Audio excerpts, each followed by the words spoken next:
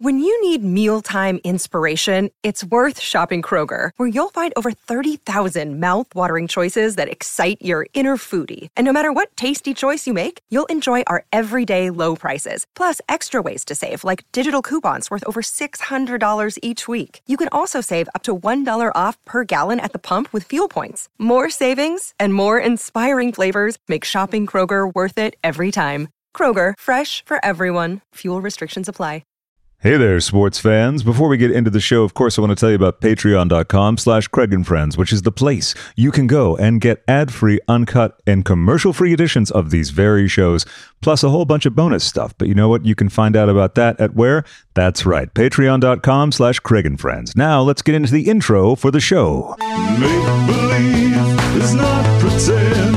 We might be ill, but we're on the mend. It never starts, it never ends. Welcome to Craig and Friends. Welcome to Craig and Friends. Welcome to Craig and Friends. Hey there, sports fans, and welcome to part one of my chat with the lovely, the delightful, the effervescent Joey J. It always helps to tell the guest where the microphone is, because that way it just makes things even easier. How's the headphone level for you? It's great. Yeah? Okay, terrific. It's great. Good. Of course, the voice you're hearing is Joey J, and Joey J has come here to reveal that he is gay. I know that it's been something that's been rumored. It's been talked about a little bit. It's kind of like Beyonce's Renaissance with part 1, 2, and 3, and we've been on part 1 for a while now. My part 1 has been about 31 years. When did you first realize that you were gay? When did I first realize I was gay? What a great question. I would probably have to say growing up at a really young age. It's interesting because when you are a child, you haven't gone through puberty yet. You don't have sexual urges. You're not thinking about that. It's not on your radar. And but I remember seeing a fine as hell man walk by, and there was just something about it that I loved. Or I remember my first encounter seeing like a man's chest hair at the pool. It's so vivid. And what age around would you guess? I was probably like 5. Yeah. I had my little floaty on, and I was like, "This dude's cool." And then it wasn't until cool is a later. funny word with that, because I think when you're younger, like cool is the euphemism for like some kind of attraction. Yeah. I remember I used to say Justin Timberlake was cool, and then all the girls would be like, "Oh, you think he's cute?" And I'm like, "Well, yeah, look at his clothes. They're so cool." And that was how I snuck it or swept it under the rug, so I didn't know. So when did you arrive at feeling comfortable? You know what? I hated high school, and I was 17, and I was never going to see any of these people again. So it was a month before graduation. I was like, "Hey, I think we all knew before I did, but I'm gay." I never really had a coming out with my mother. She's always been really, really accepting. But I think just that kind of like, I don't have... all these people who used to make fun of me or call me slurs on the street, I don't have to worry about them anymore. I am about to start a new chapter. I'm going to study what I want to study. I'm going to go where I want to go. And now I can just be myself and not have any of these people involved anymore. And I think that was like the first moment. Yeah, it takes it takes their ammunition away. Yeah. Did you find that you were bullied in school, or was it just like a general thing? Who wasn't? Yeah, well, true. But you grew up in Milwaukee, right? I grew up in Madison. Which is a beautiful liberal bubble of Wisconsin. I grew up. It's kind of like you're going down campus in downtown Madison, Wisconsin, and if you've seen Beauty and the Beast and Belle's on her way to the library, and everyone's just like, bonjour, it's like that. Everyone says hi, and that's what I grew up with. And then I left to go to Milwaukee, and I'm like, oh, this is a different vibe. Okay. But yeah, I was bullied. Well, yeah, and what was the vibe in Milwaukee? Because I know that, I had a handy... Usually off my phone is where I read this stuff, but of course my phone is being pressed into service. But you are, I'll just do my intro for you because I was going to do it earlier, but we were having a natural discussion. So, an alumni of the Lake Drive Drag Academy of Milwaukee and the Lipstick Lesbian of Phoenix, Arizona, dubbed by Denali the trait of her season, a former software account manager, and so much more. I present to you my guest, Joey J. How cute. So, delayed welcome to you. Yeah. Do you know who Lynn Cream is? No, I don't. Lynn Cream is a designer out of Milwaukee, Wisconsin, and she made a lot of Trixie's items when she went on and did Drag Race, and continues to do things for Trixie every now and then. And she is the one who dubbed the name Lake Drive Drag Academy. And so I just have to give her a shout out. Yeah. Lynn Cream sounds interesting, but might be fun to talk to Lynn Cream. Yeah. And is a huge fan of Hedwig and the Angry Inch. Oh, yes. Where there's a poster on the wall right now. Exactly. So. Yeah, massive fan. And we'll have to send Lynn the movie club I did on it, or maybe get her thoughts on it, because I'm doing a re-edit of it. I have chats with Stephen Trask, John Cameron Mitchell, Mike Potter, everyone. I'm sure Lynn would, in a heartbeat, do it. Oh, fantastic. That'd be great. Yeah, we'll connect afterwards. Perfect. Then. And it was nice today that you made time to come by in person, because we had bumped into each other at DragCon. Yes. Yeah. Did you have fun there? I had a lot of fun. I found it to be so wonderful to reconnect with everyone, just to see everyone in the same room, to walk around and say hi, because I think that was the first large-scale drag event that I'd been to. I've been to some shows and everything, right? But that was the first. DragCon is another animal, for sure. I've done 2 of them, and I've worked at a few before then, but I've done 2 for myself, and it's it is definitely a beast, but I love it. Maybe I'm a masochist for these things, but it is a lot of energy, right? We're still figuring out how to do it. What's that? Oh, sorry, I didn't mean to cut you off. It is just a lot of energy. It's positive energy, but it's a lot. It's a lot, but sign me up. That's why I did it, you know? Yeah, that's why you do this in general, right? Yeah. So when was your first DragCon? Was that LA? My first one was LA. What year was that? That was probably 5 years ago. I went, and we had some friends who were helping out with Trixie's booth. And so we went, we got some passes, and if someone needed a bathroom break, we'd step in, take the photo, or hold the bag, or get the line moving. And so that was my first exposure to DragCon. I went in drag for one of the days, and the photos are horrendous. How long since you started drag was that you were there with these photos? Year. Oh, okay. A year. Yeah, that's the right amount of time to have photos that you look back on with fondness. Yeah, it was about 1 year, and I thought I was turning it. But that's what makes drag queens so successful, is their delusion. And I'm so grateful for having this delusion. And sometimes I look at other queens and I envy that delusion, because I'm like, this bitch is crazy for thinking that she's at that level, but then she is. And then you can't clock it. What can you say? Right. The full fantasy. The fantasy. Yeah. When did you start doing drag? I started drag. November was my 6th year doing it. But I kind of started out like a Shangela. Like, Shangela was a backup dancer for a lot of people, and I would go to all the pageants. I would backup dance for queens and choreograph. I would edit their music. I used to do the Mr. US of A pageants, like when I was like 19, 20, 21.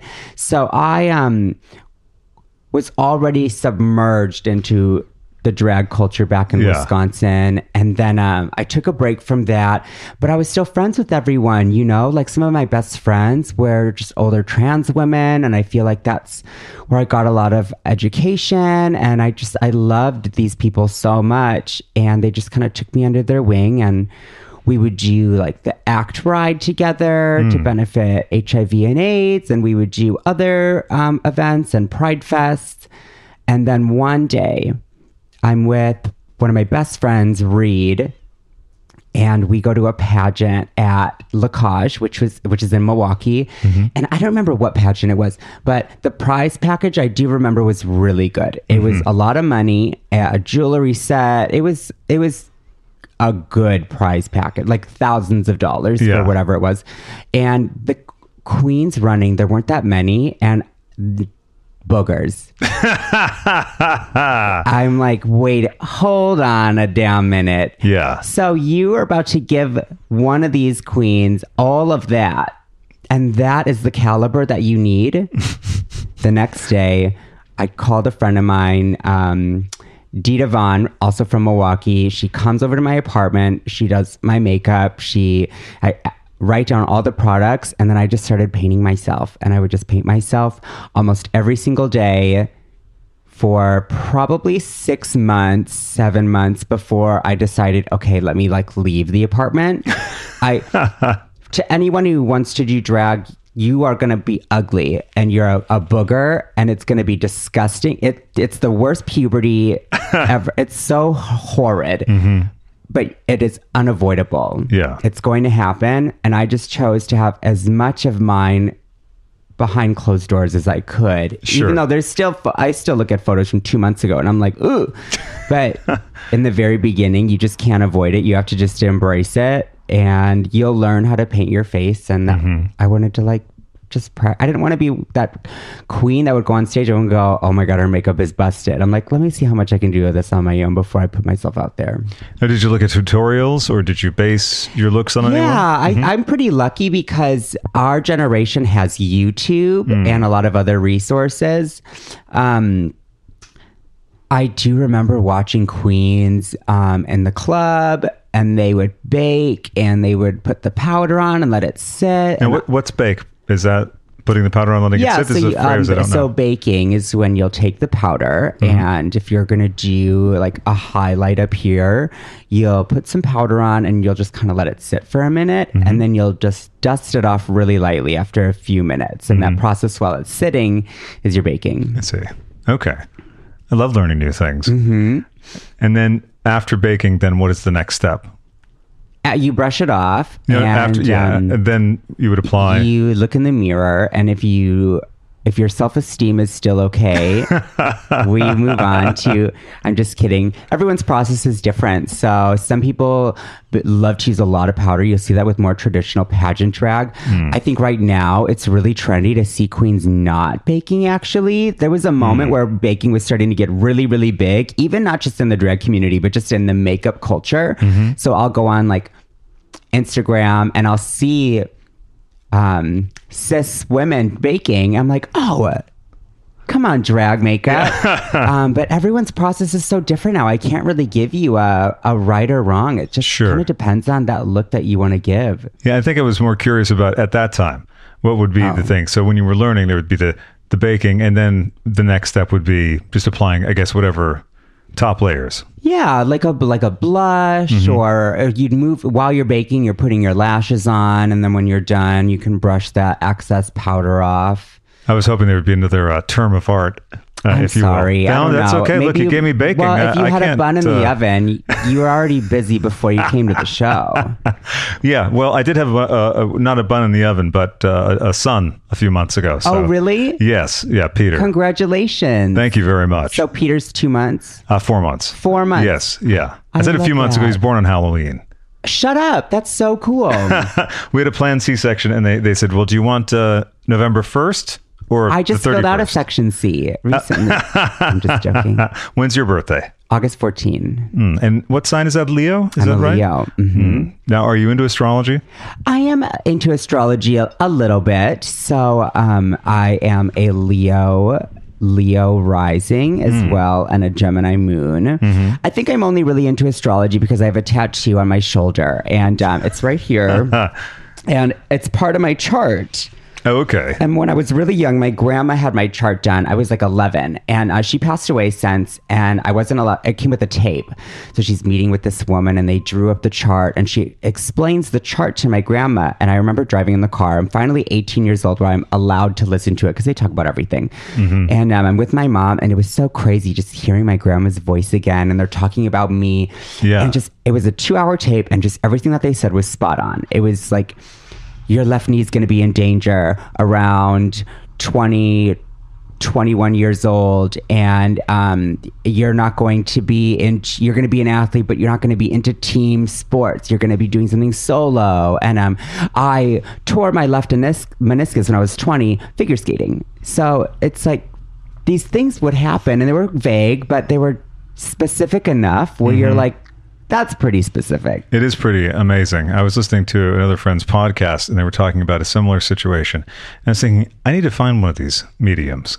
Because, I've had like sort of bullshit card readings, and they're fun. You know what? But I love it. Yeah. I love it because, we can't be too thick that our easy way of thinking is the only way energy works. Like, it can't be. It just can't be. It can't be. Like, even if you look how birds fly, like they based off of the, I don't know, like just magnets and energy, and like we only know what we know, but there's so much more out there. So yeah, maybe we can't explain it, but at least have an open mind. Like, we really thought that this was the center of the universe for a long time, and it's not. So, well, and there's a lot of people, unfortunately, in this country now who think that their way is the only way. In particular, in Arizona, where there's just a whole raft of horrific legislation my God. going Drain on. the lake. Yeah, I know. And light it on fire. I guess that's Michigan, right? What's crazy? Was it just the other day that they passed the drag bill that would make drag queens run the risk of spending 10 years in jail at the worst of it? I think it went up to 15 in Tennessee. Oh my God. Yeah. Luckily in Arizona, we have Katie Hobbs. She's our new elected governor, and she's going to veto all of those that come up, which everyone's like, yay, we don't need to worry about it. No, you do have to worry about it because she has a term that's 4 years long. So now we are privileged to have this opportunity to have Katie Hobbs. We have to do our homework and put in the work during these 4 years so that this is just going to be another phase, and then they can bitch about something else that, I don't know, maybe actually matters, like how to fix the homeless population or the deficit or healthcare. Healthcare would be a handy thing. I think that'd be good. It'd be really good, especially with my experience recently of dealing with the NHS in London and not having to pay through the nose for every single process of the pregnancy. And then when you think about what it costs here, or medicine, especially like now there's an Adderall shortage and people are losing their minds. Yeah. Lots of stuff is going on. Do you take any medication? Yeah, I do take some medication. I'll enjoy a little bowl before bed. Do you have a favorite strain? I don't think I have a favorite strain. I probably just a blend, a good blend. I don't want to do too much of an indica because it'll put me to bed.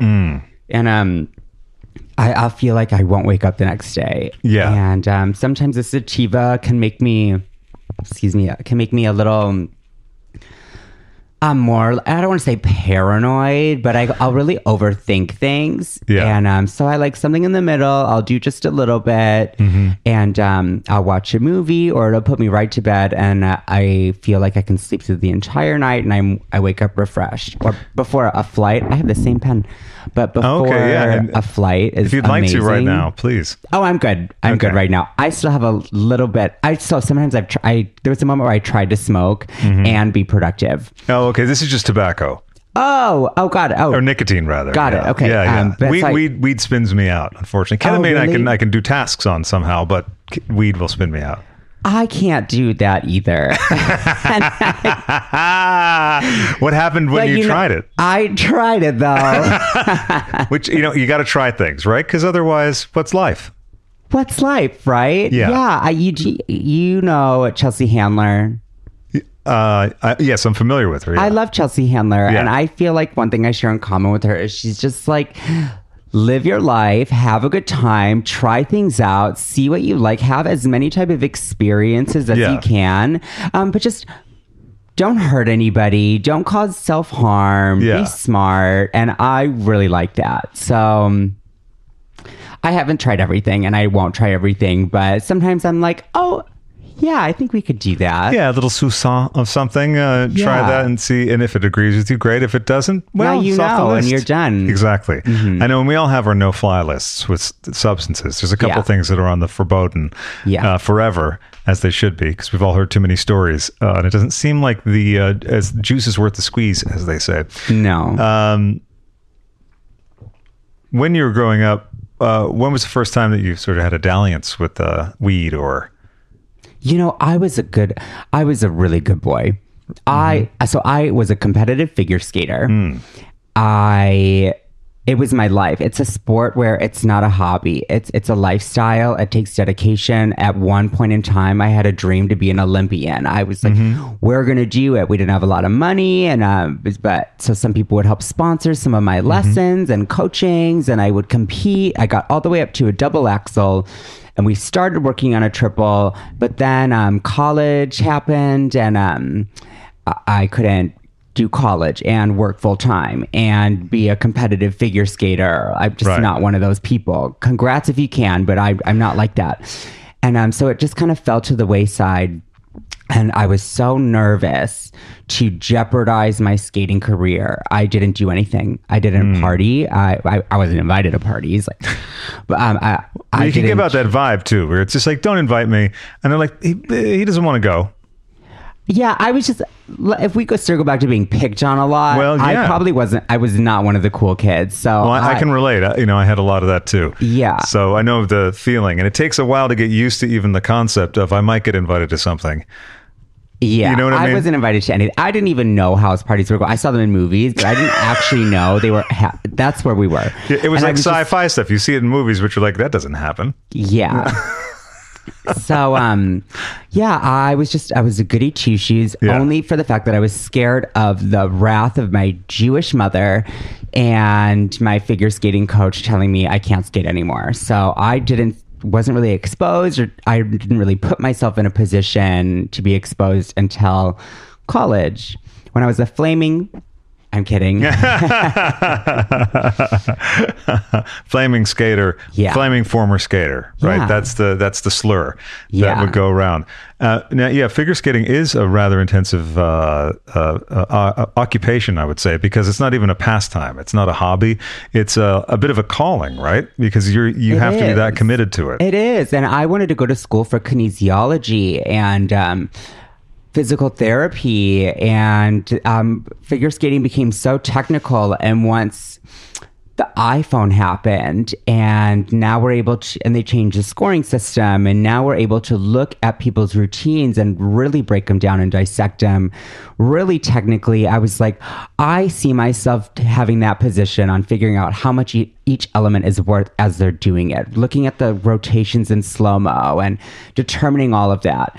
And I remember we're gonna talk about this on Drag Race, and then Denali walks in with her ice skates, and I was like, maybe I'm not gonna try to be the ice skater right now. I'm gonna let that do that.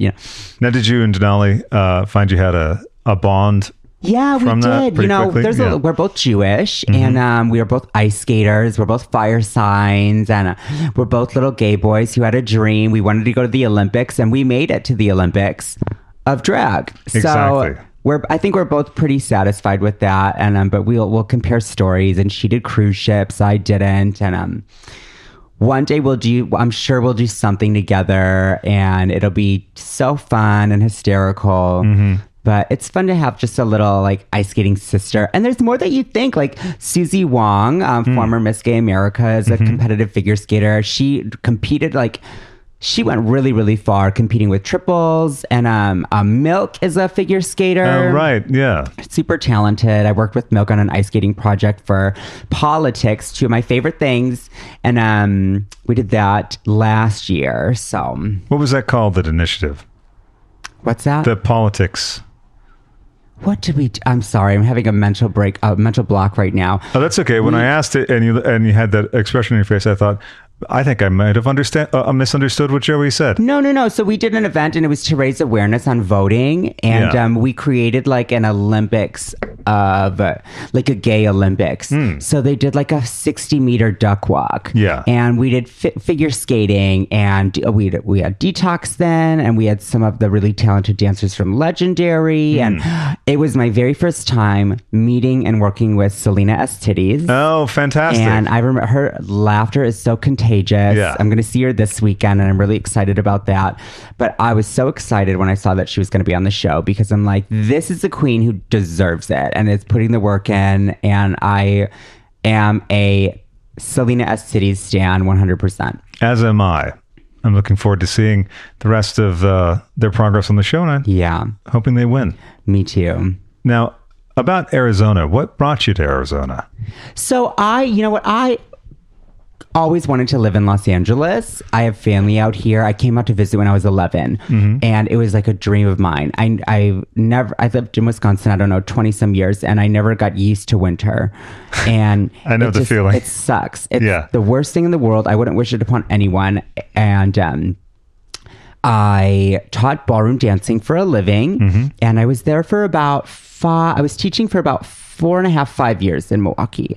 And I hated it. Like, I was good at it, but I hated the culture. It was like, dancing to me is such an art, and it's so freeing, and it's all about expression. And I've never seen like a dance culture be so hoity-toity and judgmental. It's just one of those sports that is really designed for the affluent. It's kind of like golf, or I don't know, like Horseback related like things? Polo? dressage, polo. Yeah, dressage. And That's my favorite word in that whole realm of things, because like dressage, you're like, oh, right, I know who plays. Or I know who deals with that stuff. It's not anyone I know. Exactly. Yeah. And I'm not trying to shit on ballroom dancing or any of these other sports. Like, I love Carson riding. Forgive me, Carson. We love Carson. Yeah. Like, I love all of these things, but it's just one of those sports that isn't for everybody. And I remember I just wasn't making any money, and it's another lifestyle being a ballroom teacher, because in order to get better, you have to go take coachings, and they cost some money, and then you have to go compete. And if you want to be someone, you've got to go on the circuit and compete every single week, and your partner's too fat and you need to grow 3 inches. Well, I'm 24. How am I going to grow? Like, it was a lot, and it wasn't really good mentally. And I was like, I need to get out of here. Like, I think I've outgrown Milwaukee. I want to go somewhere else. I don't want to just say what if. And I overheard them talking about expanding their region to Arizona and taking over that region. And I was like, well, if we were taking over a new region, you have to have someone to implement. So I saw a little in, and I probably spent about a year planting that seed, because I can't afford to move on my own. So let me make my own position and have work pay for it. And I'm that much closer to LA. So we did that. That worked out. I was going to stop teaching, and I was going to be a manager. And then we were going to groom myself to open my own franchise studio. And then I re-injured my knee, and I kind of was like, I think the universe is telling me, don't sign up for this. If I want it, it's always going to be there. I left on really, really good terms. I still keep in touch with a lot of teachers and students. And I tried corporate America for a couple of years, and I was like, I don't think I can go back to it. I'm just going to stay in my little cubicle, which is promoted into an office. And then I was like, okay, this isn't my calling either. I'm here, I'm queer, I'm really good at it. Let me dive into drag and give it my 100. And I took the leap. Now, what was the culture like at the software company that you worked at? It was amazing. I really liked it. I worked for a school district software company. And so basically, anytime you would log into your computer, all that software, we were behind everything. And it was really, really good. I worked with the person who planted that seed was my roommate, who used to be a ballroom dance instructor as well. And he knew what I was talking about. He knew what my struggles were when I would come home and just bitch about work, or my goals weren't happening. And he's like, everything that you do right now, all of your soft skills within ballroom will translate to anything else. And they actually will translate to this perfectly.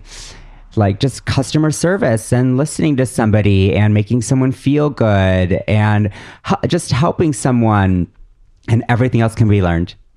When did you discover that you had that facility, that you could help people along? I think if you can survive the ballroom industry, I think you can survive anything. You have to learn how to put out fires. You have to learn how to not react. If someone's dress, which costs them $10,000, doesn't show up and they're on in an hour, how are you going to diffuse the situation? So it's just one example, but there's a lot of moments like that. A teacher calls in sick, and now we have this really rich student who it's their very first lesson. We can't cancel their first lesson. This is a really good client. Like, how to just think outside the box and just make shit happen. I dedicate, I think all all of my discipline and work ethic, which has made me a successful queen today, is because I learned it from the ballroom industry. 100%.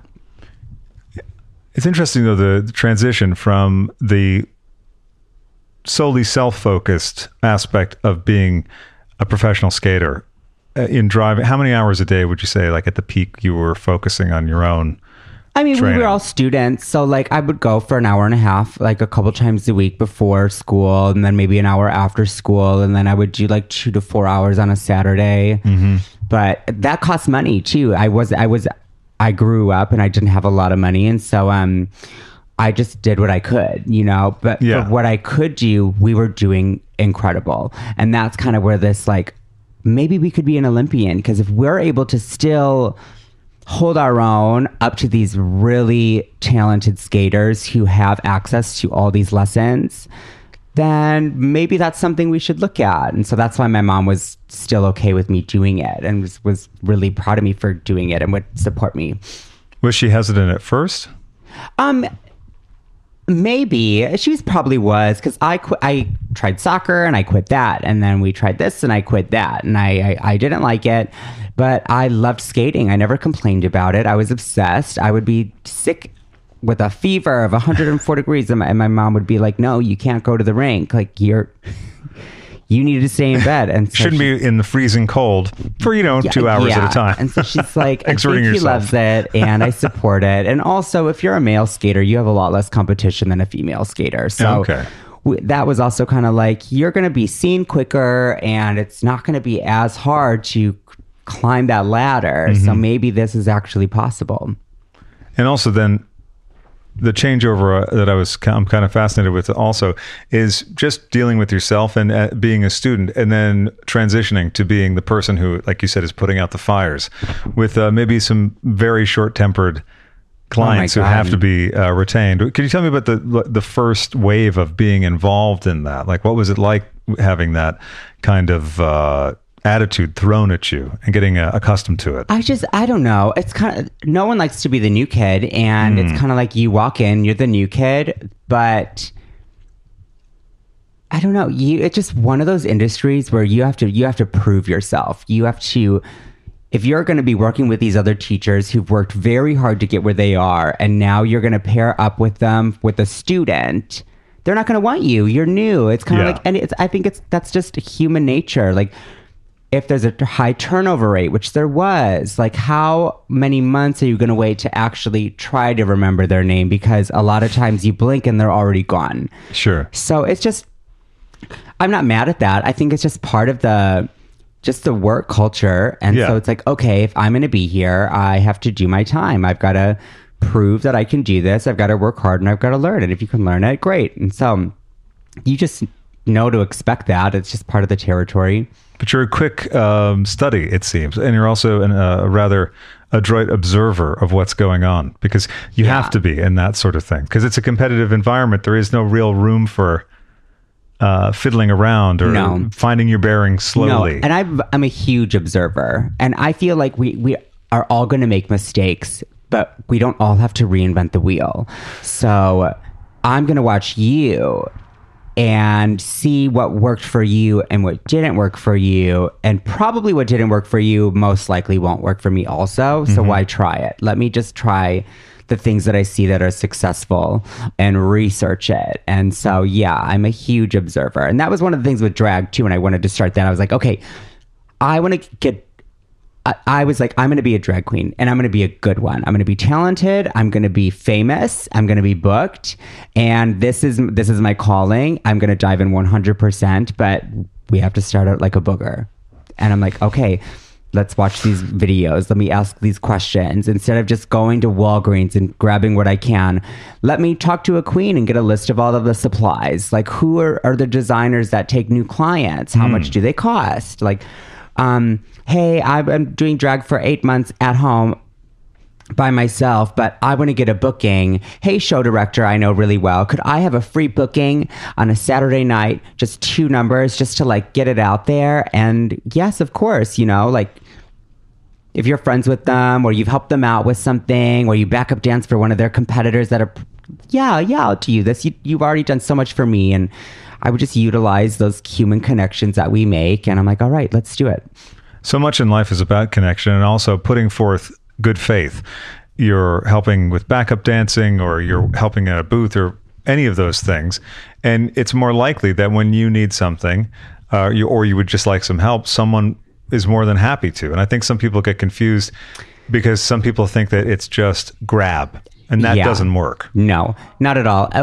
If you want to be a successful drag queen or anything, but we'll just talk about drag, you have to be a people person. Mm-hmm. You could be the ugliest bitch and it's okay. You could be the worst dancer and it's okay. You could be the worst dressed. But if you are a good person, if you are fun to talk to, if you are reliable, if you call back, if you show up on time, that is what separates you from everyone else. Because anyone can learn how to do makeup. Anyone can learn how to wear something that was made for them. Like, sure. Did you make that? No, I'm not saying like I don't make all of my own things, but everything can be learned. But the thing that's going to separate you is, are you fun to work with? Are you leaving a booking knowing you'll be back because they had so much fun with you? Right. And that's how I go into every gig. Like, we're going to go here and I'll see you in a year and a half.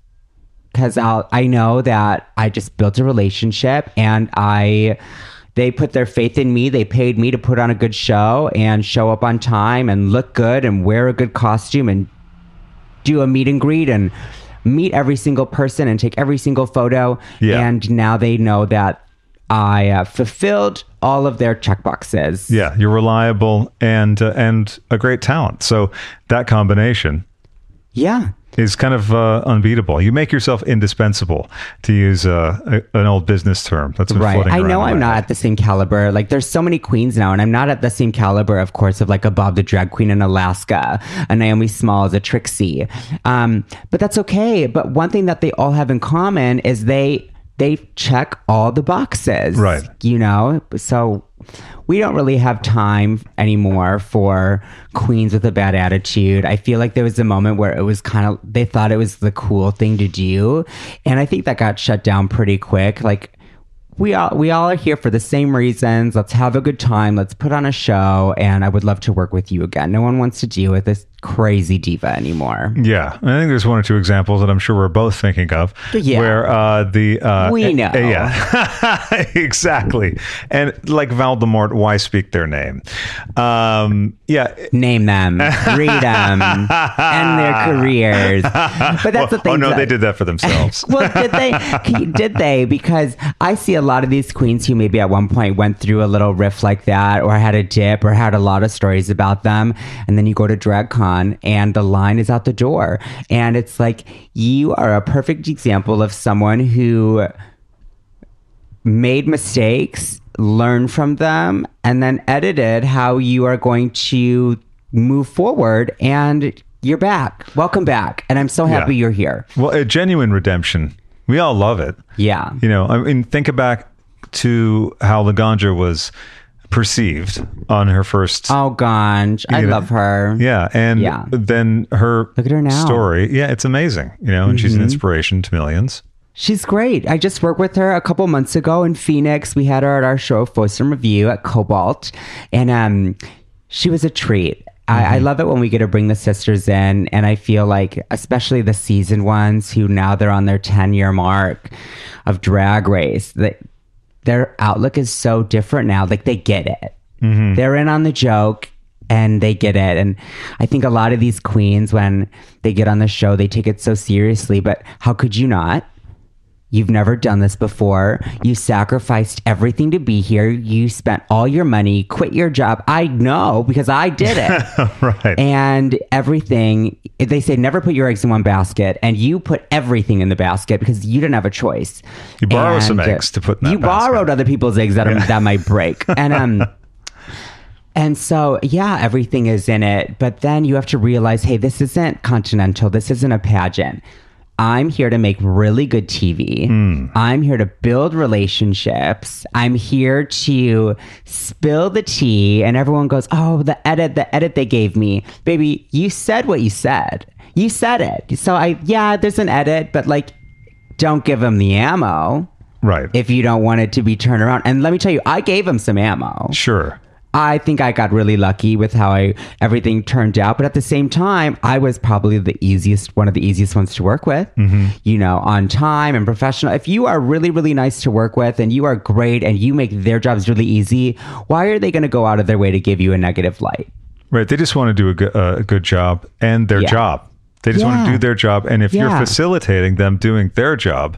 Right. And let's say if you have a season of Drag Race where everyone goes on and everyone is super happy with their edit and it's kumbaya, do you think that show's going to get any awards? No, absolutely not. We want some nasty reality TV. That's why we're here. So that's one thing that like we have to remember doing it. Like go and just play the game. Don't take it too seriously. Whatever happens on camera, it's not real life. So come back and rebuild these relationships with these sisters and show them who you actually are. Go and visit them in their cities and hang out with them. Do photo shoots together. And I barely got to know the queens on my season. I was there for 5 episodes out of 290. Yeah. And so you don't get to know each other that well. And now some of my closest friends are from my season.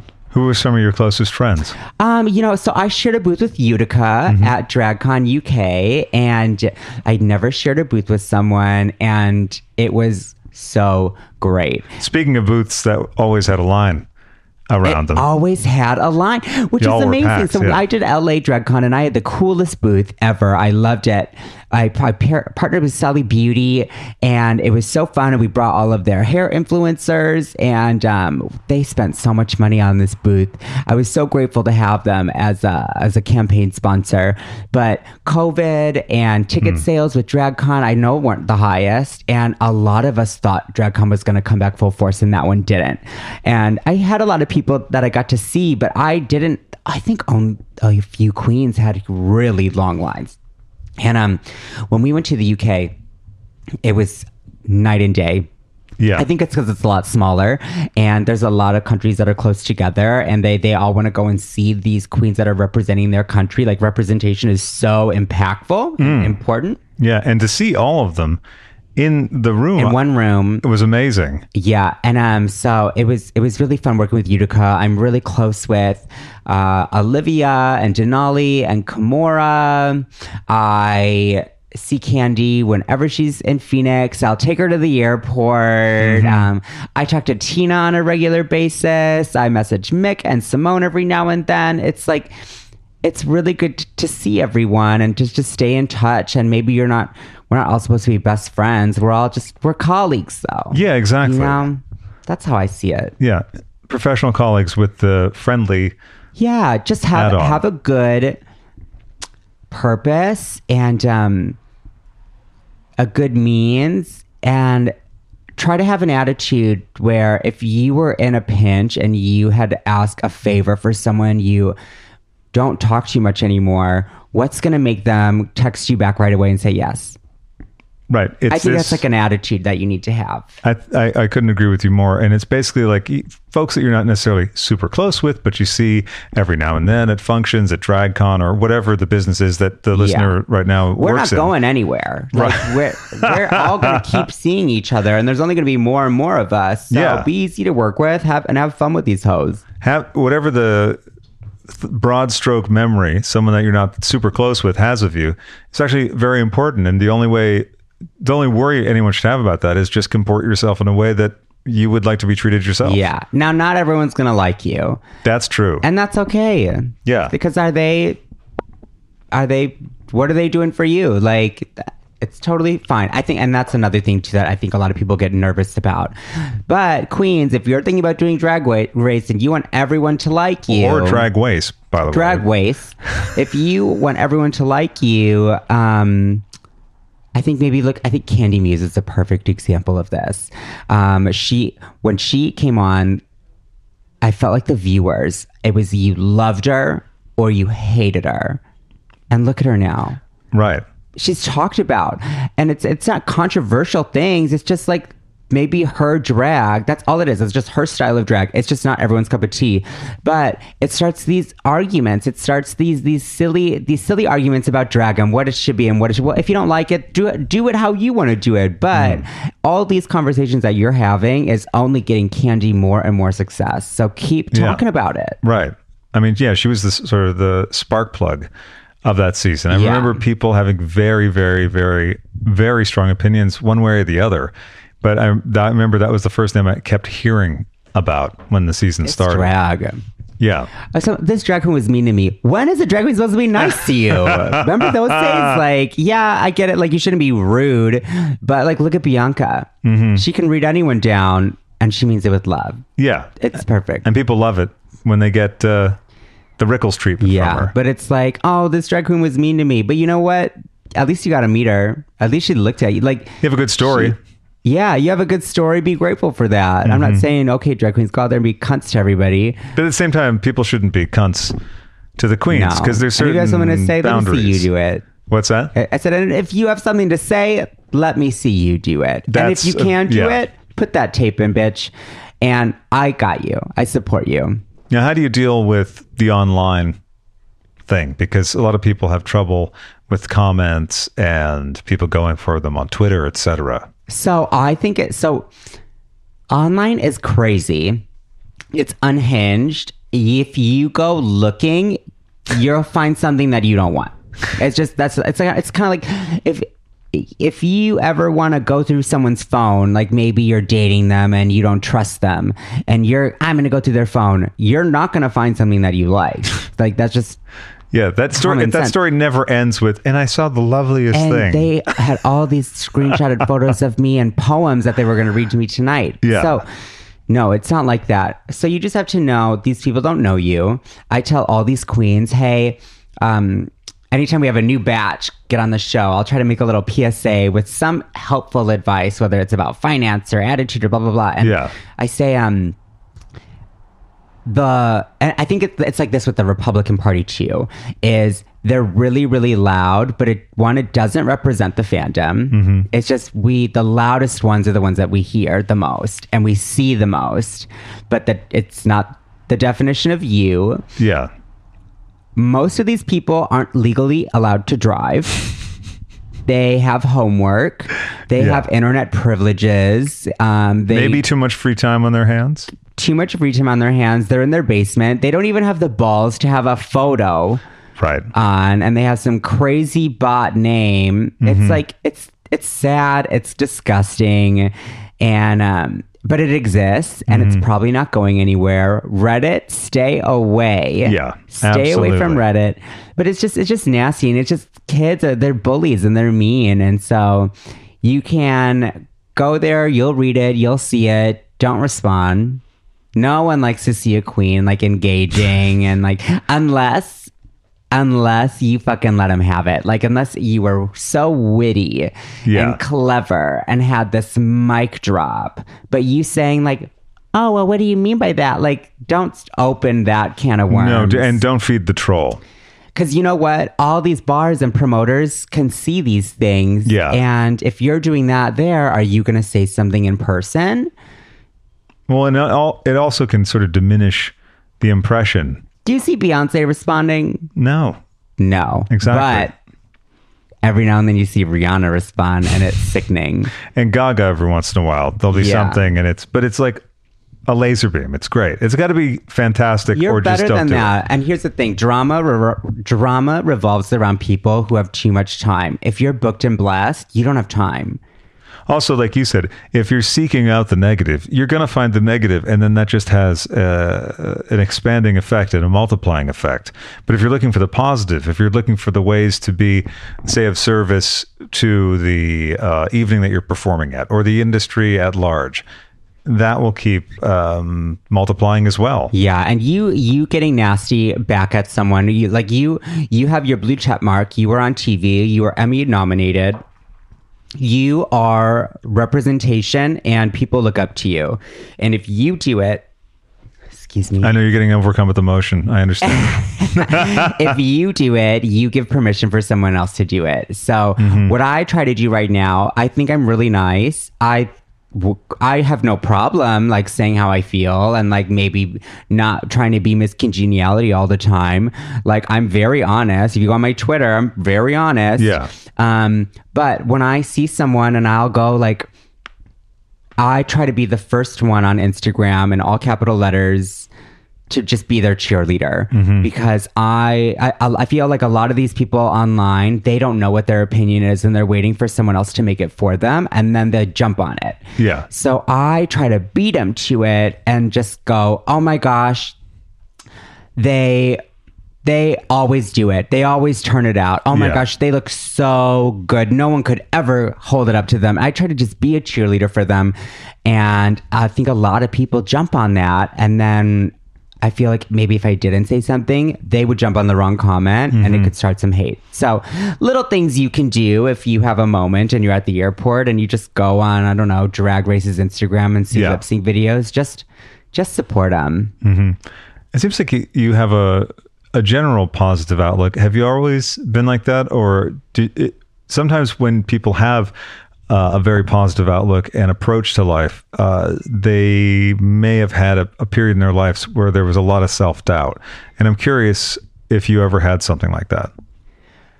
I think I've always been pretty positive for the most part. I think that, I say because none of us really know what we're doing, but we're giving it our best shot. And I think what my goal is right now is I just want to be a really good example where you can be a success story by being your authentic self. I don't have a drag name. I just kept my own name. I feel like, it's easier to do things in drag, like be more social or like turn it out for a photo shoot because you've got the makeup and you've got the outfit on and you feel good. But I don't necessarily think it's an alter ego. I also understand I'm a cis white male and I have that to my advantage and I have that privilege. But I just try to tell people like, if you just have the right mentality and the right attitude, it's going to make your life a lot easier rather than critique everyone or bitch about everything. Because we've all been in the room with them and it's the most draining thing ever. Like I don't want that to be my friend. I don't want that to be my dresser. I don't want them in my life. So I just want to be who I want to be around. Yeah. And I think being your authentic self is the best way to go. And also, like you said, complaining about things, that really doesn't do a lot. It's like worry. Well, what are you going to do about it? Yeah. Okay, so you have a problem and it sucks. I think you have to acknowledge it. You have to react to it. Have your moment, and then let's move forward. How did you do that when you tore your meniscus? What was that process like? Well, I don't know. I was 19 and I had surgery on it. It wasn't like an incident. It wasn't like I fell and it was torn. It was something that was just over time.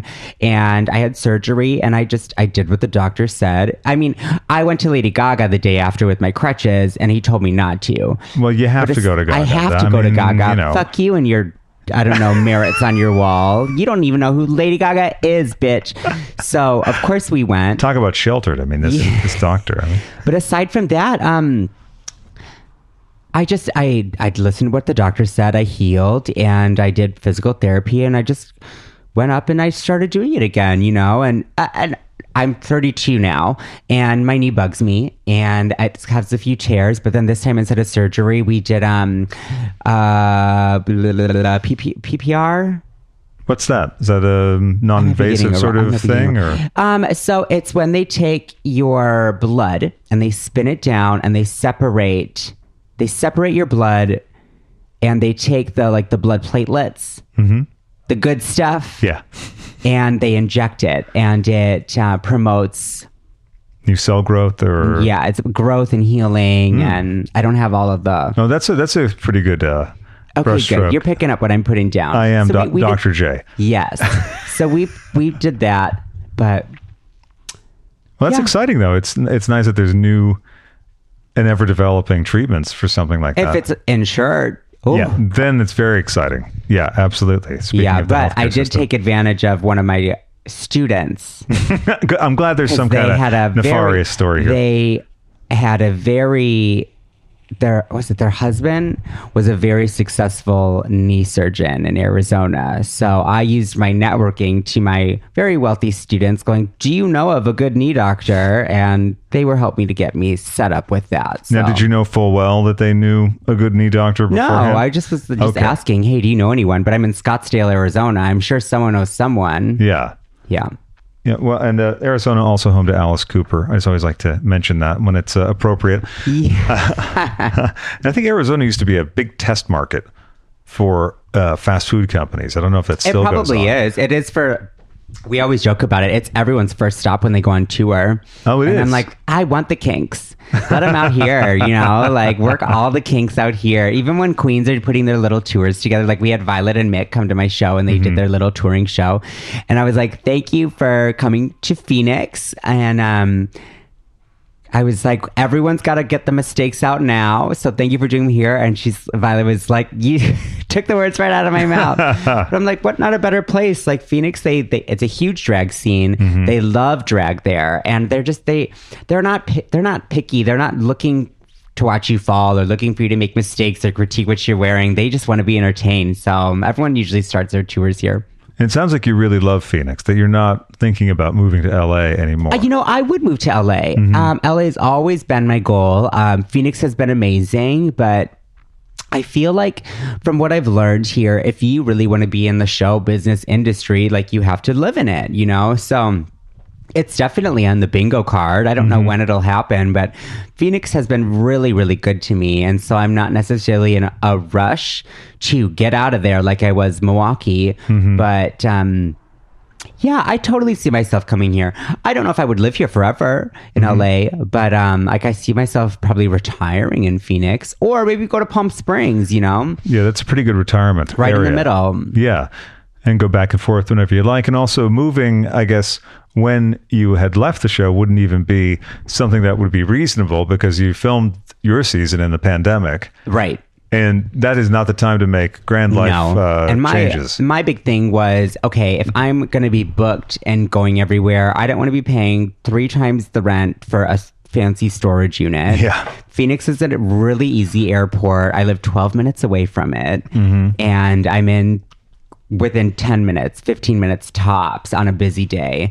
And it's been really good. So let me just take advantage of it as much as I can. And maybe when things slow down or I want to pursue something else or add a new genre to my own drag, like maybe I want to do more on TV. Like I've always wanted to do something kind of like Queer Eye for the Straight Guy. Oh, yeah. Yeah. I love that. Or like what We're Here is doing. Or acting always looks really, really fun. But there's only so many hours in the day. And so if this is working right now, I'll do this. And if I'm like, let me try something else, I'll probably end up here. Yeah. Yeah. It seems like you have a passion for LA. Do you know what area you would like to live in? I don't know. I feel like I would really like downtown or I would like living just outside of West Hollywood, like maybe Koreatown. Why just outside? Because people always have a distinct opinion one way or the other about West Hollywood. I love West Hollywood. I think it's really easy to get everywhere. I don't know. Maybe I have FOMO, and I know if I live a little further away, I won't just be out all the time. And I don't live a few blocks away where it's so easy to just go out to a bar, Yeah, it's 6-minute walk to Vita, and then maybe 10 to Mickey's. Right. So I think just living a little bit more just central to Los Angeles would be good because then I can get to the airport. And well, you gave me some terrific tips on the airport scene here because I always do LAX and Burbank. Burbank is amazing. Yeah. It's amazing. You don't have any of the stress. You're in and out. In and out. And there's like a shopping center right next door. So I didn't even know that. Yeah, if you want to get a in and out or some electronics, right there. Oh, there you go. Hate to leave you on a cliffhanger, but we'll be back next week with part 2. And remember, go to patreon.com/Craig and Friends, support the show, and set yourself free.